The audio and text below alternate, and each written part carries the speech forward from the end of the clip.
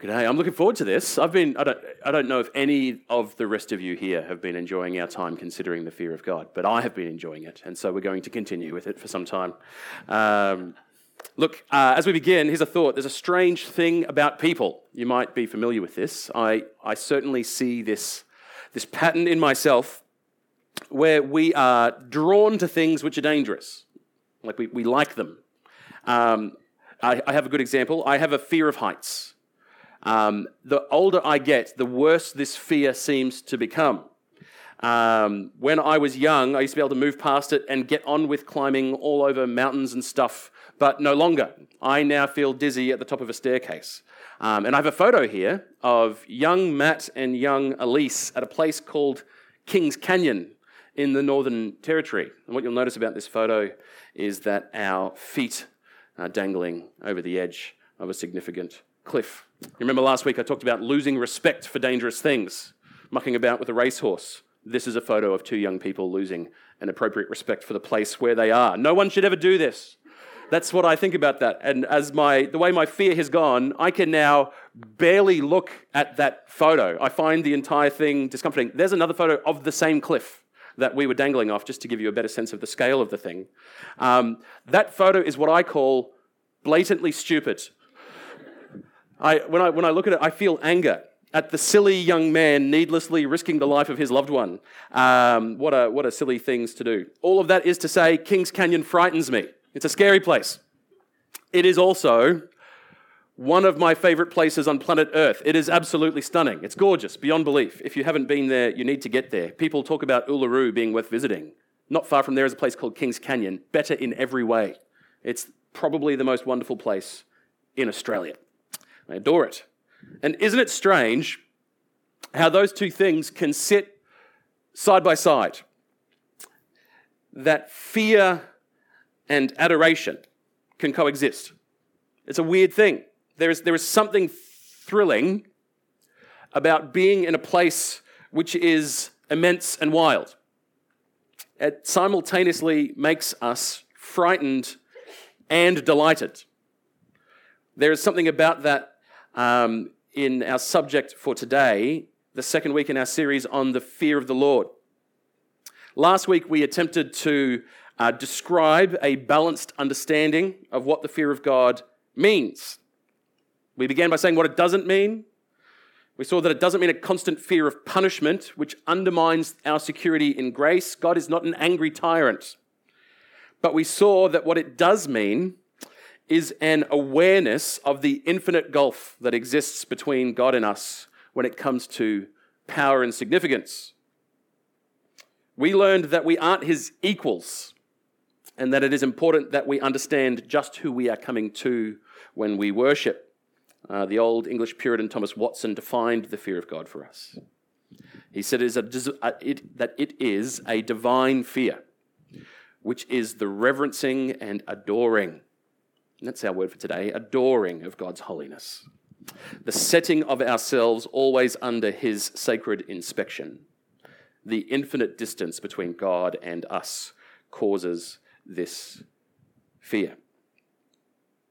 You see, from this point on in our series, we are now going to start turning our attention to not just the fear of God as a concept, but to the effects that the fear of God has in our lives. Our theme for today is that the fear of the Lord is attractive. And when I say attractive, I don't mean that the fear of God makes me attractive. Sadly, for some of us, that ship sailed years ago. I mean that a healthy fear of God makes God more appealing, not less. Like the canyon, it makes him seem grander, more lovely. The fear of God draws us toward him in worship and wonder. The fear of God produces worship. It's an important context, an important idea. Let's consider our text for today. If you have a Bible with you, turn with me to the Gospel of Mark and chapter 4. This account, it takes place in the relatively early days of Jesus' public ministry. He's still teaching beside the Sea of Galilee when the first crowds were starting to gather. Noise has just started to get out that there's this person traveling around the region who may have been sent by God. He has gathered his disciples to himself and has a following. We pick up the story in verse 35 of chapter 4.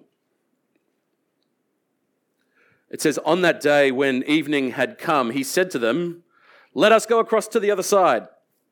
And leaving the crowd, they took him with them in the boat, just as he was, and other boats were with him. And a great windstorm arose, and the waves were breaking into the boat, so that the boat was already filling." Please remember that amongst the 12, there are a couple of fishermen. These are men who know their craft. And so if those people are starting to worry that this storm is more than just a nuisance, this is a significant storm. This is not mere panic. How is Jesus coping with the storm which is threatening to swamp the boat? Verse 38. "But he was in the stern, asleep on the cushion. And they woke him and said to him, 'Teacher, do you not care that we are perishing?'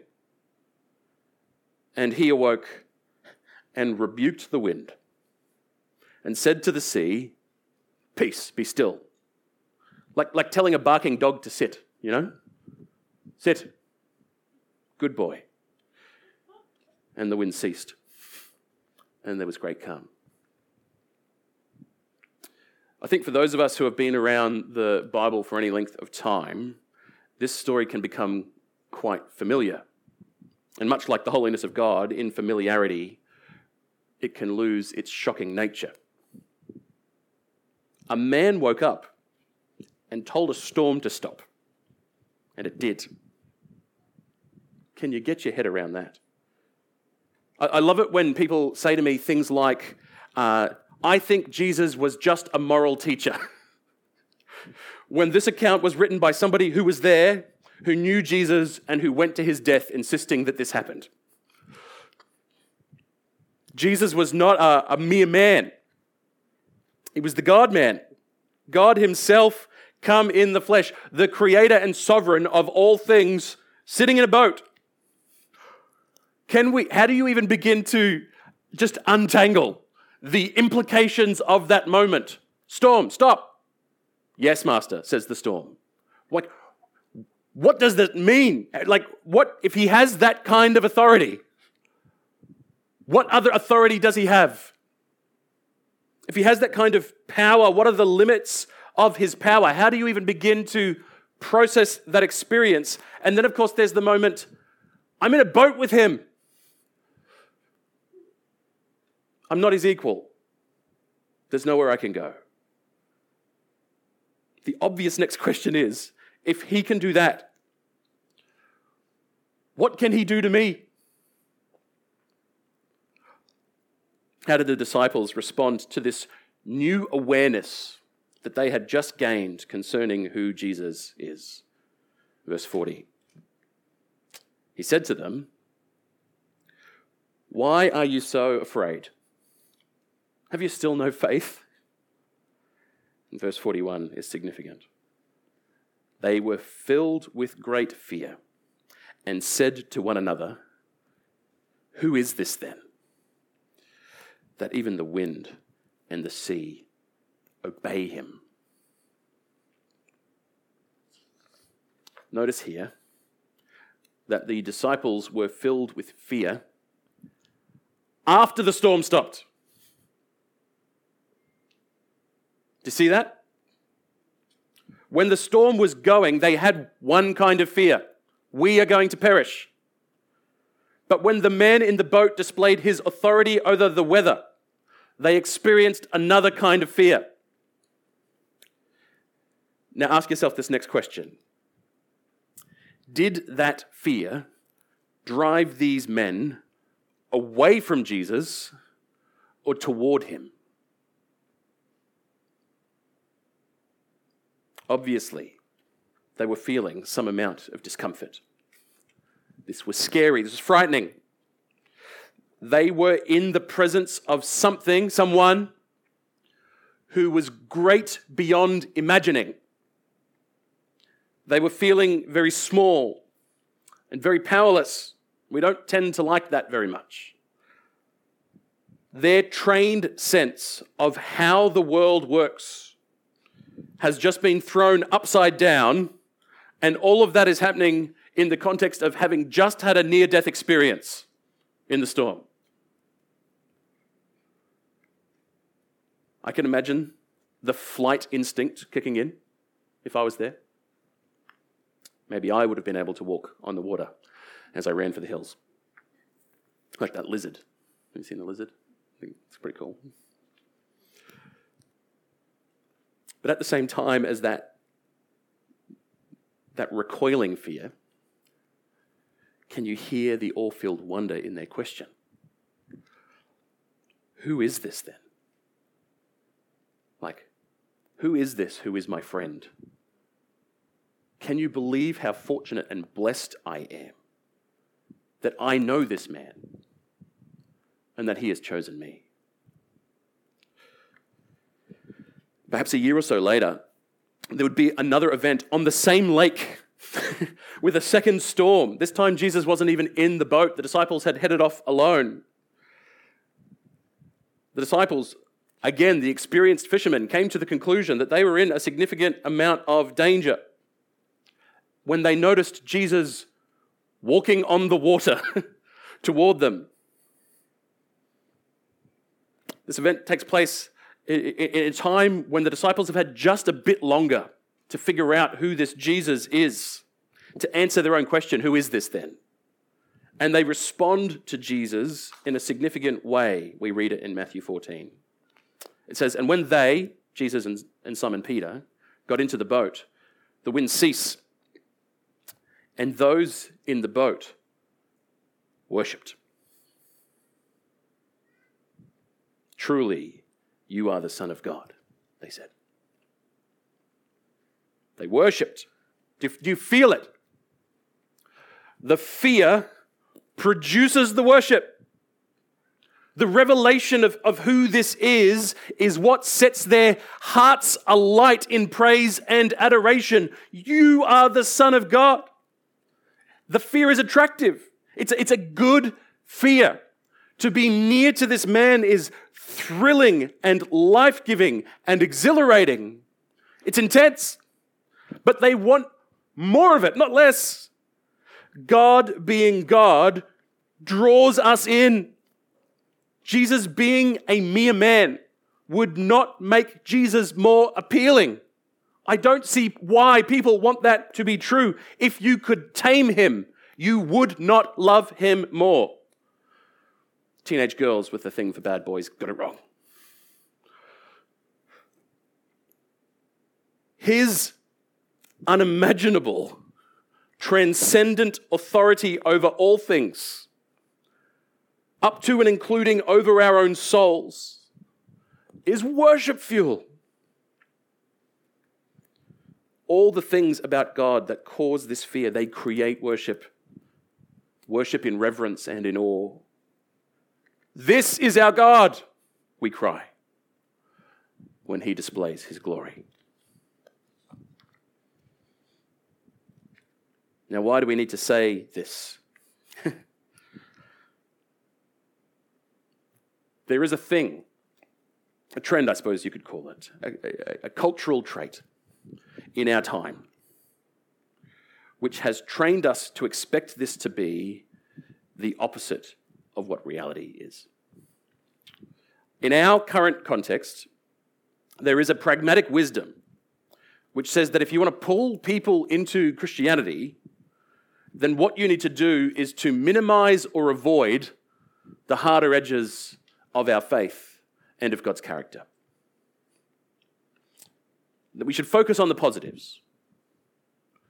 It's very easy to speak about grace and love. But when it comes to describing God's judgment, we grow a little bit more bashful. Are you familiar? there is this attitude is strangely unique to our times. I'm sure there's been people at all times, but it being such a widespread normal thing, it just wasn't always like this in the church. And so it is useful for us to be aware of the context in which we are living. I suppose I can't say whether it is a symptom or a cause. There's a chicken-egg thing going on here. But things like the seeker-sensitive movement have been very influential in convincing the church today that this is the way to be, that we should minimize the hard stuff. And for those of you who don't know what that is, the seeker-sensitive movement became a thing somewhere during the 80s and the 90s of the late 20th century, I suppose I could say, around the same time as the rise of the American megachurch trend. These people, as a group, loosely speaking, they promoted a way of looking at church life. During this period of time, they correctly observed the decline of many church congregations. There's a real problem. Churches shrinking and receding in society, and this generation can remember a time when that was not so.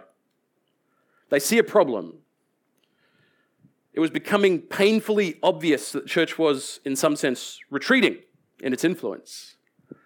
And they concluded that this decline had taken place because the church had failed to engage with who they called seekers. People who were not yet Christians, but who were interested. The biggest strength of this movement, I should mention their strengths before I get on with this, is that they were passionately evangelistic.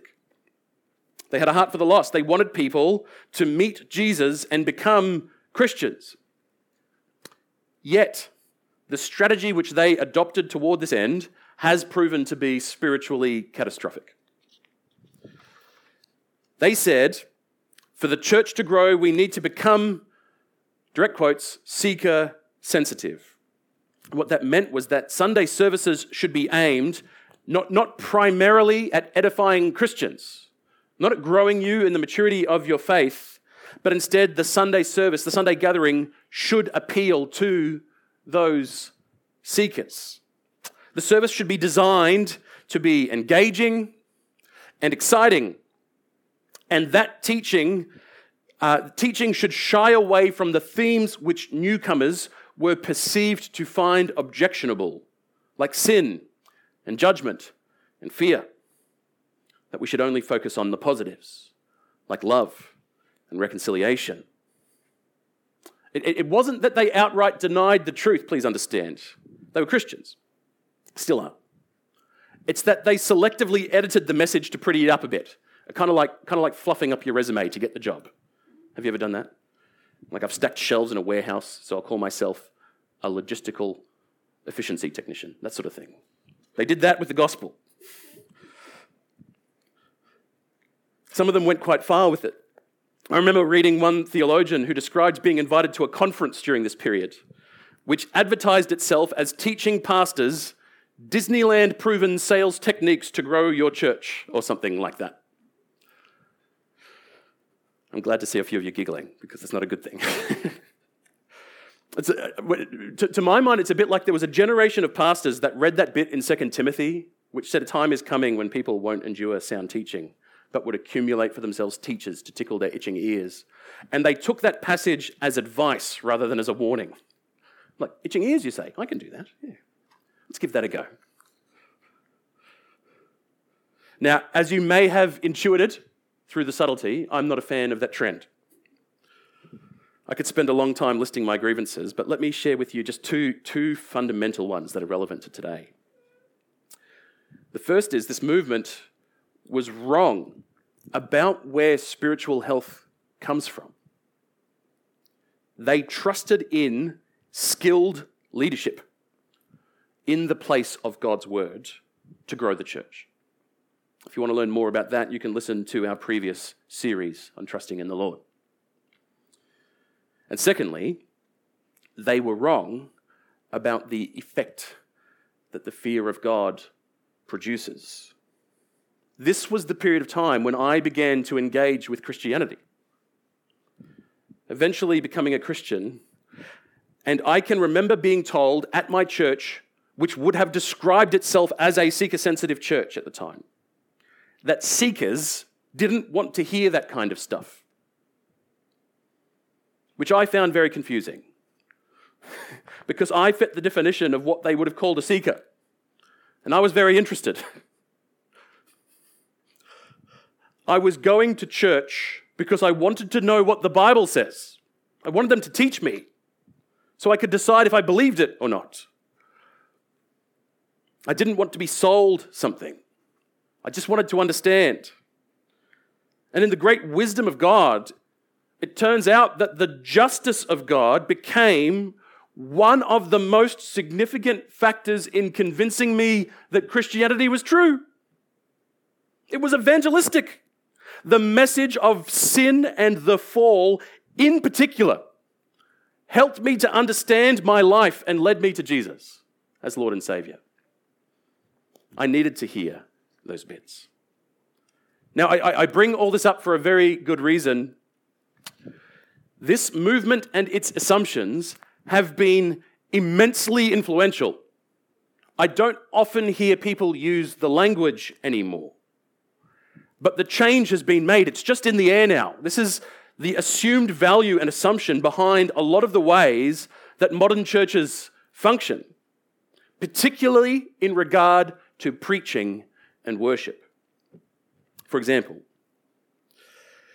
if you find yourself thinking things like, I find it difficult to reconcile the God of the Old Testament with the God of the New Testament. In one sense, you're in good company. People have had that difficulty since ancient times. And yet there is also a very real sense that our view of who God is has been shaped by this unbalanced modern preaching that has definitely contributed to our having a mistaken view of who God is, to the extent that when we encounter him in the Bible, we feel confused. Who is this God? This isn't the one I thought I knew, because he's been misrepresented. And secondly, what about worship? Trying to pick songs for this series. I'm so sorry, Luz. It's a bit tricky. Not a lot of songs being written on the fear of God for churches to sing. There's a few. It's better than it was, say, 15 years ago. But it's not a popular theme in modern Western worship. Now compare that scarcity of the theme in today's worship with the biblical book of congregational worship, the book of Psalms. And what do we notice? In the Psalms, themes like celebrating God's judgment of his enemies are everywhere. Can I give you an example? Let's read one. Psalm 75.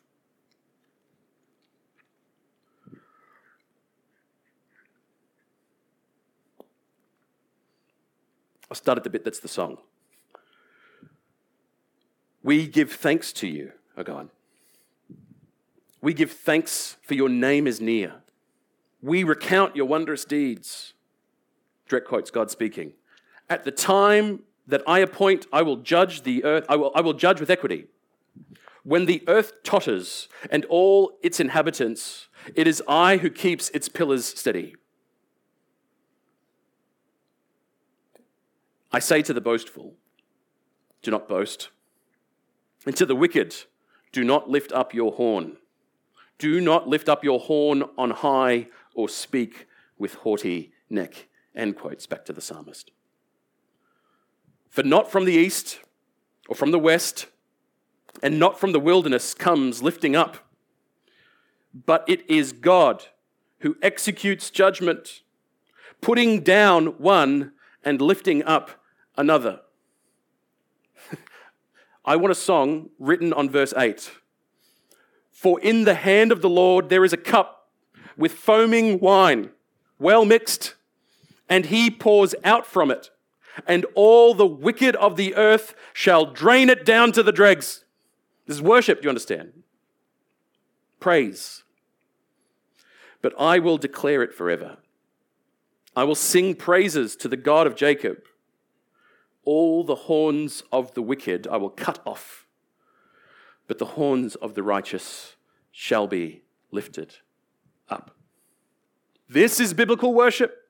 This is the adoring of God's revealed character as it should be. Who is writing that song today? If you have an example, I'd love to hear it afterwards. You can tell me.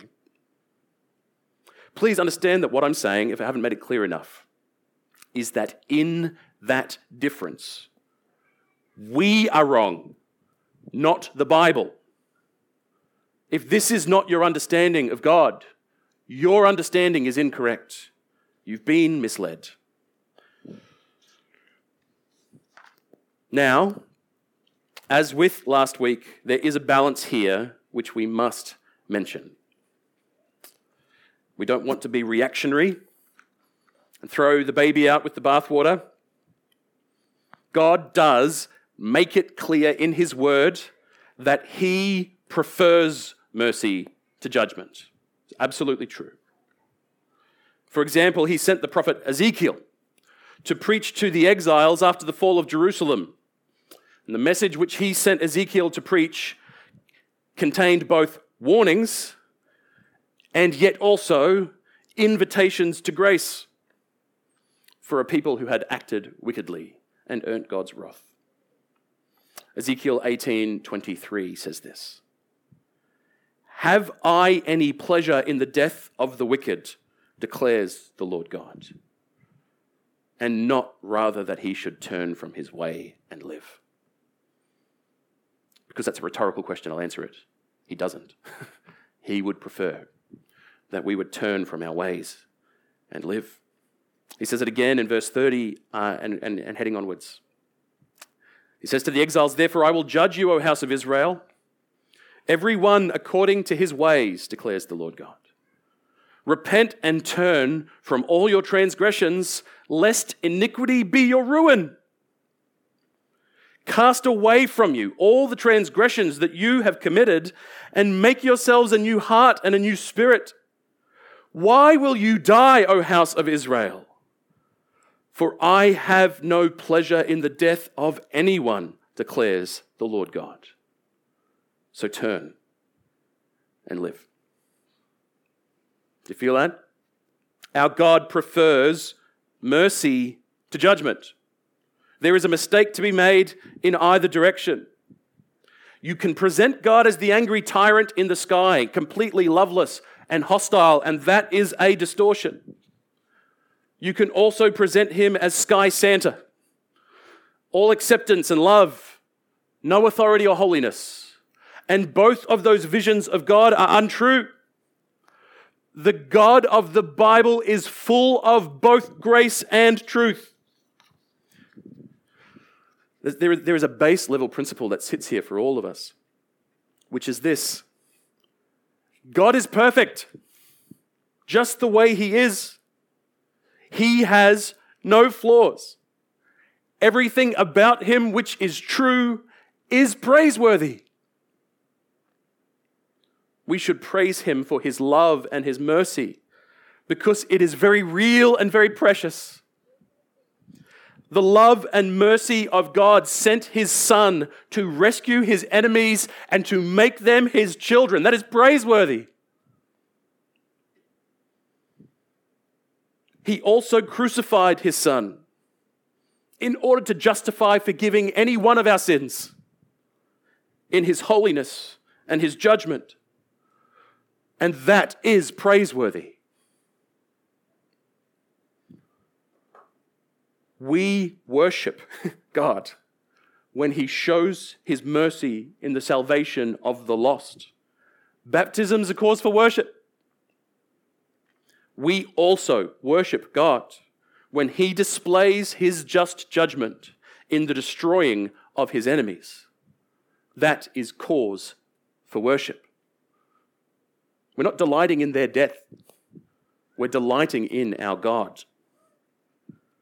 Those two things aren't equal. Like God, we would prefer mercy. I would rather worship at a baptism than a funeral.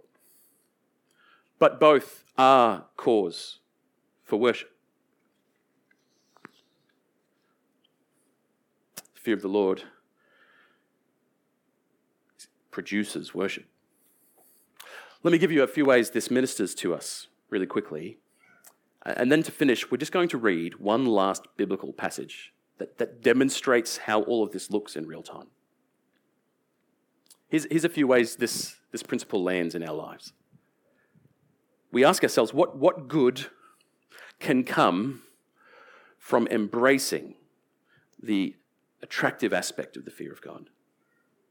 The first is this. Embracing this prevents us from becoming stunted disciples. If you're reading the Bible and you can't fathom why your God would act that way, you've been stitched up. We should not be more in love. We should not be more in love with a figment of our imagination than we are with the real God who has revealed himself. We don't get to invent who God is. How ridiculous. When someone says, I can believe in heaven but not hell, my next question is, on what basis? Where'd you get that idea from? And the answer is, though they may not know it, on the basis of my imagining. That God does not exist. You made it up. It's an idea which is floating around in culture. I liked it, but that is not real. We must be careful not to put ourselves into the position of becoming God's creator. Do you understand? The fear of God prevents us from doing that and rather causes us to embrace God as he is. Because our God is perfect, we need the real thing. Any deviation in our understanding from who he actually is to our detriment, to our harm, not to our benefit. The real God is worthy of worship. And you and I, any one of us who has come to him as Savior and Lord, we are being made into his likeness by the process of our salvation. We are becoming like him in his moral character. To reject some aspect of who he is, it cannot possibly lead to healthy outcomes in your development. You will become a crippled disciple, unable to experience the fullness of God's blessing. Here's another reason why this is important. It's important because it ministers to victims. A healthy fear leads us to embrace God's justice as beautiful. And it is. And that truth ministers to some of us especially. Those who have been persecuted or harmed by the sinfulness of this world and are not yet seeing earthly justice. Those of us love the justice of God. It is a promise which they cherish. The persecuted church draws very real and urgent strength from the prophecies concerning God's future judgment of this world. They need that message. The fallen nature of this world means that I am a sinner. That's why justice is scary. What I'm afraid of is the truth that I have earned his punishment. That's the bit we don't like. But if you, in order to avoid that difficulty, reject or downplay God's justice, then by accident you also have to throw out the comfort and hope that justice brings to the suffering. As Christians, we do not pursue vengeance for ourselves on this earth. Why?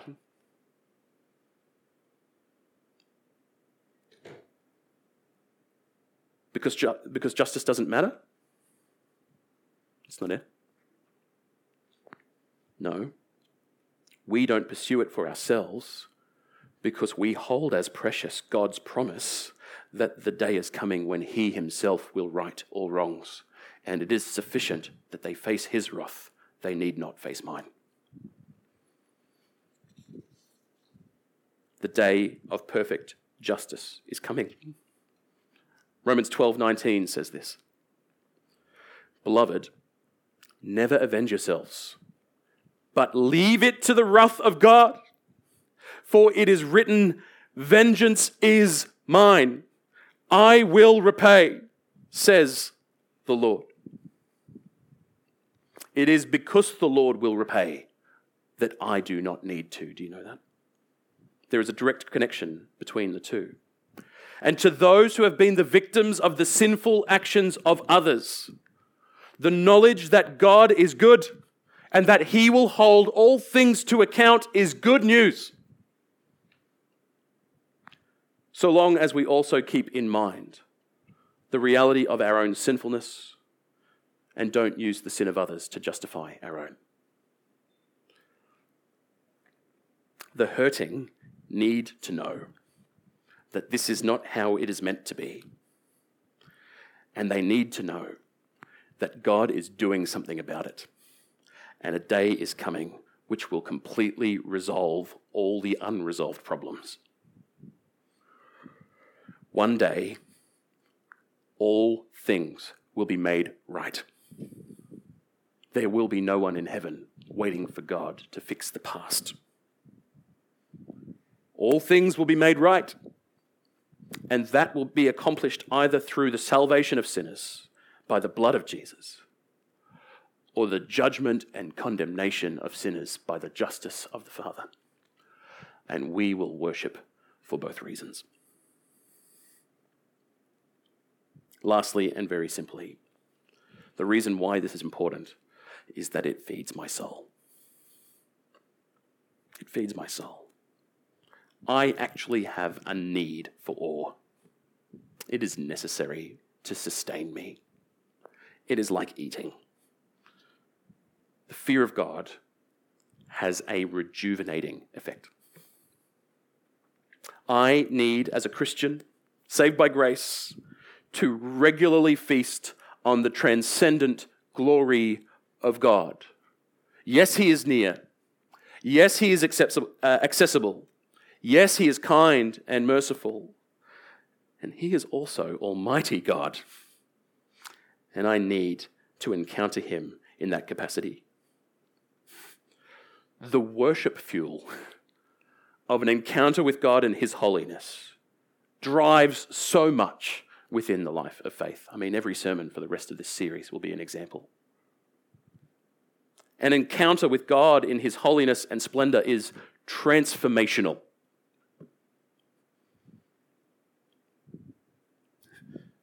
Do you think that Isaiah, after his vision of the throne room of heaven, was more excited for the life of faith or less? It is not possible for me to have an encounter with God in his holiness and splendor and to remain unchanged.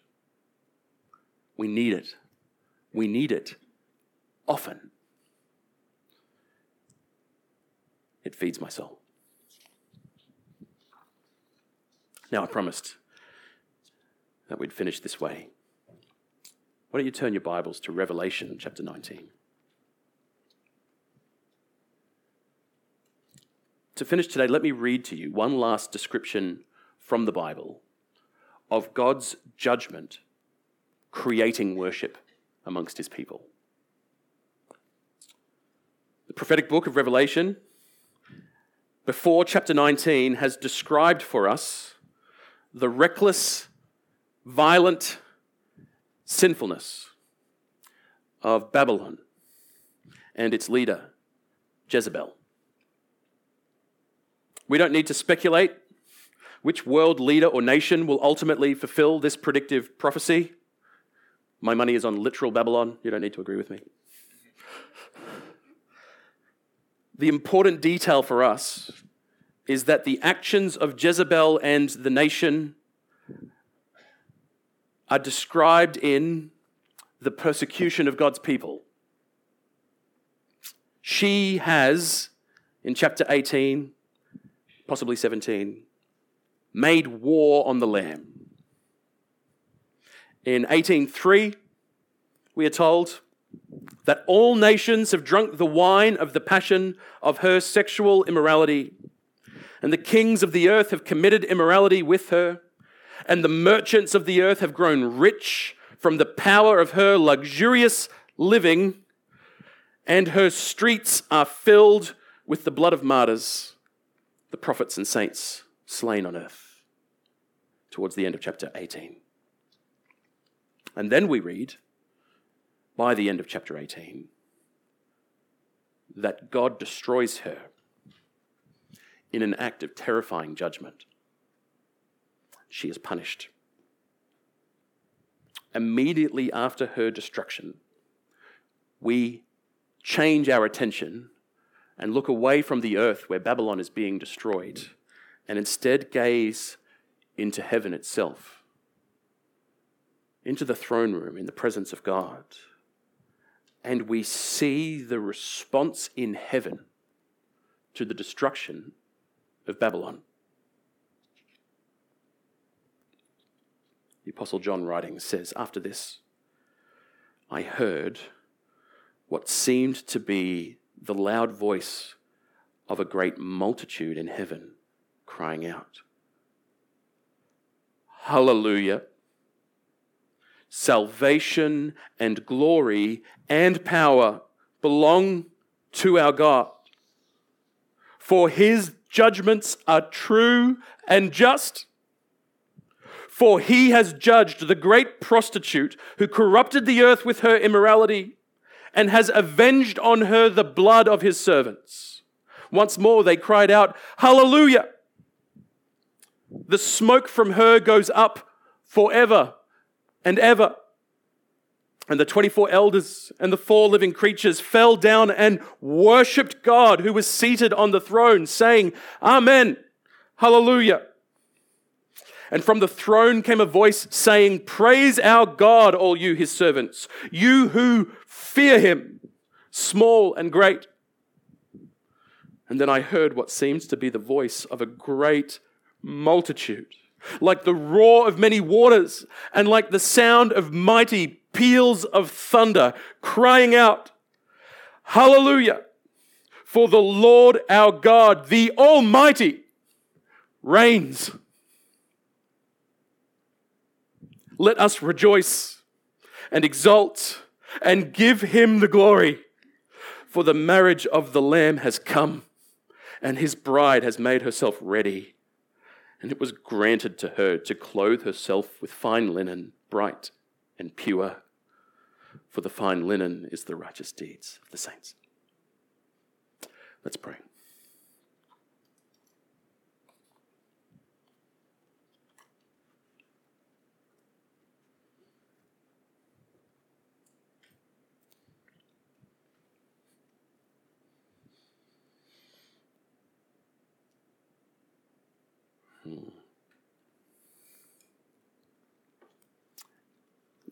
God, our Father in heaven,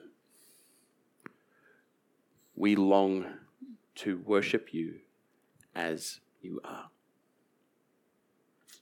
A made-up God, an idol, has no power to rescue us. But you, the true and living God, are who you say that you are. This is our God. We worship you this morning in your mercy and your love and your covenant faithfulness, which has rescued us. We rescue you. We worship you for your willingness to rescue those who are your enemies, to grant to them pardon and mercy,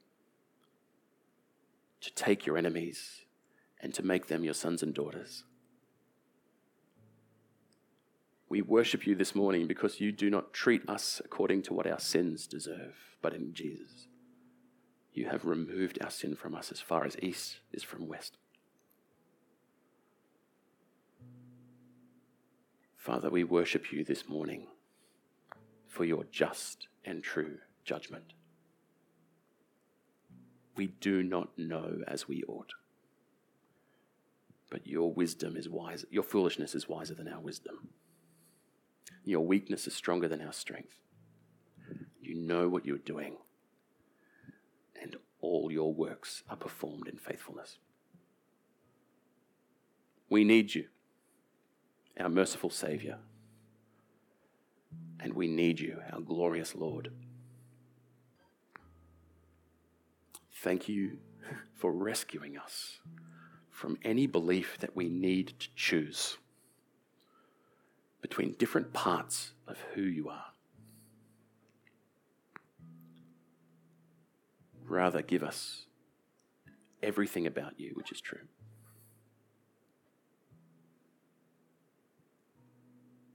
Reveal yourself to us in grace and in truth.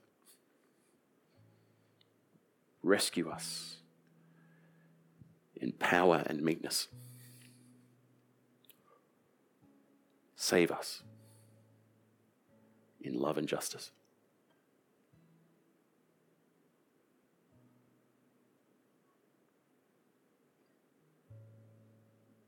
Lord, would the fear, the reverent awe, the adoring wonder of being in the presence of this God,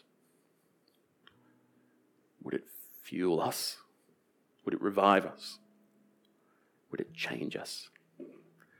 Would it cause us to worship? We pray this in Jesus' name. Amen.